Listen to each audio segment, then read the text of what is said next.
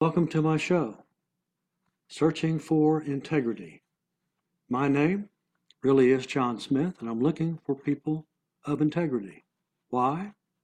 Because our country suffers from IDD. Thank you very much for those words in this past, and I have some information here that I've been looking at I was asked to look at, and I have done it. So it's a mess. Is what the mess is. Economic mess in the U.S. But then, as I looked into it and began to determine the scope of all of this, we have a global situation. This is not just something simple in the U.S.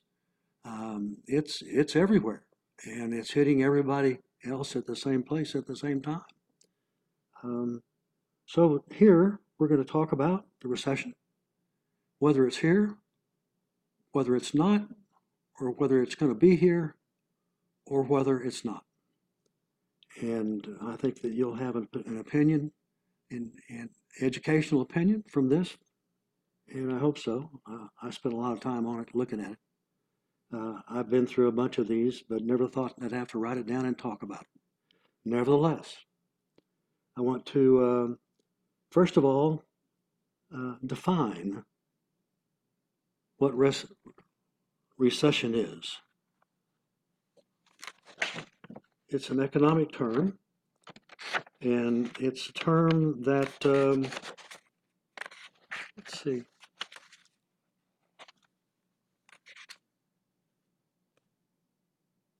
right, I'll just begin here. The Great Recession was a period of marked general decline, last 2007 and 2009. So let's start with that memory.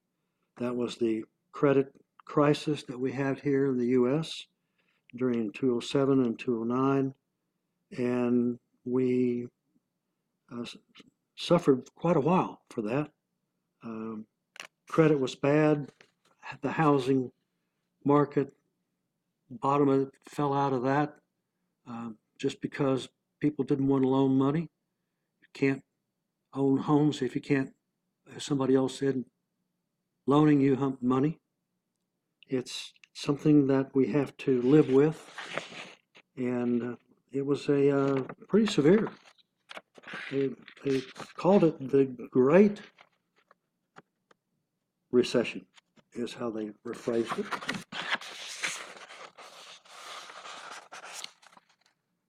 My notes here, my research, my analysis of all of this is that I'm going to say we pretty much have a recession on us, or at least real close to us. It's not good in the long term. Let's go back just a second again. I'll do this periodically on the Great Recession. It's the worst economic declines in U.S. history. Officially lasted from December 7th, 2007 to 2009. The collapse of the housing market, fueled by low interest rates, easy credit, insufficient regulation, and toxic subprime mortgages, led to the economic crisis. Now, a lot of questions comes up. What caused this? How did this happen? What happened? Thankfully, we've got historians and newspapers that we can track back and see what happened and how they reported on it then, as I am mine now. Thankfully, there are always ways you can prepare for an economic recession. Let's think about these for a minute. First of all, live within your means. I think everybody knows what that means. Identify ways to cut back on spending. Grow your emergency savings. Sell your unwanted stuff. If you got stuff you want to sell, now's the time to do it. Pay down your debts. Take advantage of relief programs. Do not panic sell. I believe this statement may be shining on the stock market, bond market, all of those big markets. Do not panic sell. That's a rule. And the last one here on this list, I have some others later on. Improve your education and skills. As you get an opportunity to do this, to see it, to do it. A recession is actually, it's already boiling, getting ready to come over and boil over the pot. It's something that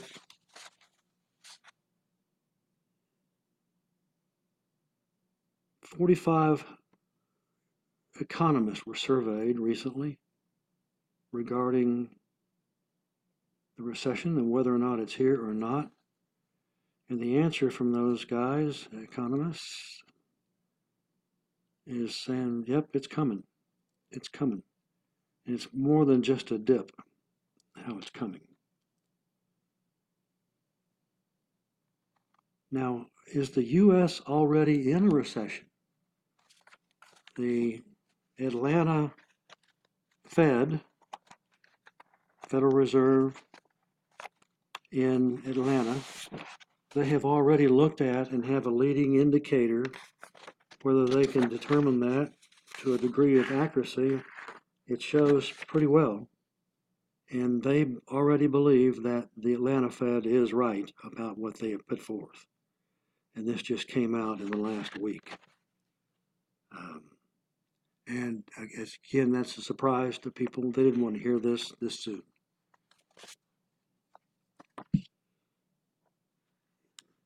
How about signs of a recession? You want to watch for these things if it comes to your state or your city, even your country. This has gone global. This is global. I was really shocked thinking that all of this in the U.S. It's global. What are the signs of trouble? Consumers start to lose confidence. When consumers hold back on their spending, that's a sign of a recession. Interest rates get weird. The yields on the U.S. 10-year and 30-year notes are kissing cousins right now. Hardly any gap between them at all. Factories become quieter. Unemployment shoots higher. Temps find fewer opportunities. Workers stop calling it quits. And sales of new cars shift into a lower gear. Last of these signs of troubles is stocks go on a losing streak. And you have noticed the losing streak in the last 30 to 60 days, and it's going to continue at least that much longer, possibly into 2023. So, if I were to ask a friend of mine and said, are we already in a recession? And he would probably say, you betcha. We got to start handling this and handling it the best we can do. The things that we need to look at is what's at the grocery store and how much are we paying for it? And why don't we see normal products on the shelves that we don't see? That is also exacerbating this situation. It's something that we don't want to go through, but it's here. We don't have a choice. It's already happened. The signs that a recession is coming, and they all are that.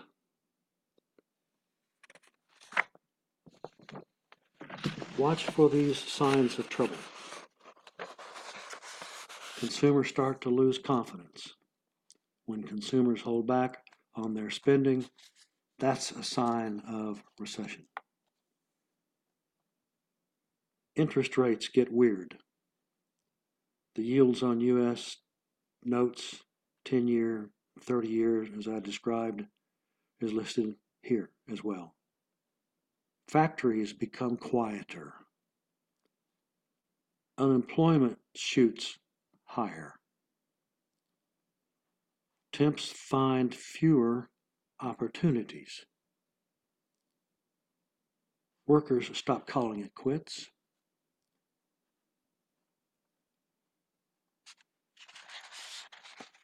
This is not a good list because it's going to make people scared, concerned,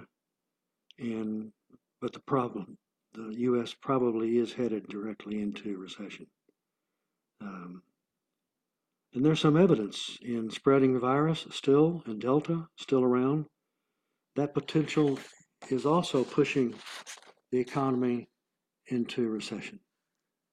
The factual formula for GDP in a recession is if it's the output GDP drops below the previous quarter, and that has happened. Let's see what else I have here for you. As I was saying, it's global. I made some notes here on countries already in recession, and I wrote down the ones that I didn't know were going to be part of this list. Germany is already 6.1% below their expectations. France, 8.8%, and Italy, 10.8%. That's a surprise. It is. I thought better thoughts for inventory in the economy in Europe. And we will register full year recessions. The Depression, once upon a time, the Great Depression. Let me get a little bit of water here.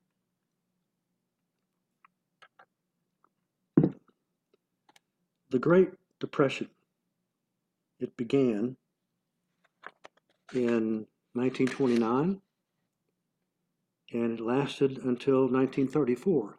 Now, that's a depression, much more than a recession. 1934 to 1941, it lingered upwards. What saved the U.S. at that time was Hitler and war. And it got the country back together, and the factories going again for what? For guns and airplanes and artillery and all those things that we were going to need, ships. Boats to my Navy friends. They're going to like that. And they, after that, the economy was somewhat on track, and it did eventually pull out around 1950, after the war was over, World War II. The Great Depression was really something. Had about a lot of movies made on this. Like the Great Depression, it was a balance sheet recession. Now, what is a balance sheet recession? Well, if the Fed doesn't deal with the money that it has and gets it into the system, the security system, then we're going to have a problem. We'll have a balance sheet recession, and that's what happened with the stocks in the recession. In the Depression. Like the Great Depression, it was a balance sheet recession. This involved falling asset prices, which we are looking at in the stock market now. Stock market is in a bear market. Bear market is graded upon it being at least 20% below its previous marking, and it could go as low as 40 or 50%. There's no way to stop it if that's what's going to be. So falling asset prices would certainly be an element that would push us into another recession. Bank losses from bad debts, that's something else. They're going to be looked at soon, because when the loans don't come in, the loan payments don't come in, especially in the industries of the economy, then the banks are going to have bad debts. Consumers try to pay off debts incurred in years leading up to the recession. That's an indication, and that's what you should begin now as much as you can and still maintain your liquidity, would be to pay off your debts as much as possible. Because debts are a drag on you and me. If we've got one and we got to have to make that monthly payment, it's got to come from somewhere. Dynamics of the euro also made it much more difficult for countries in the Eurozone. The UK has already had a double dip recession, which doesn't sound good to me. Similar items when you hear people talk about a recession. Somebody could call it a downturn, a depression, as I have, a slump, a slowdown, a trough, a credit crunch, a credit squeeze, stagnation, stagflation, hard times. Excuse me. And the opposite of these similarities, a boom is opposite, and an upturn is opposite.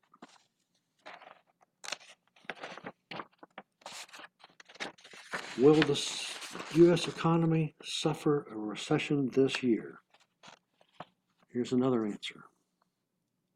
The risk of the U.S. economy sliding into recession this year doubled last week after the Federal Reserve implemented its sharpest interest rate hike since 1994. According to Goldman Sachs economists, the investment banking giant now projects 30% chance of recession over the next 12 months, up from its previous forecast of 15%. So it's doubled. That's, as we would say, and well, I'm still saying it even though I moved from Texas to Arizona, that's no bueno. That's a way I can put it for a lot of people that they will understand.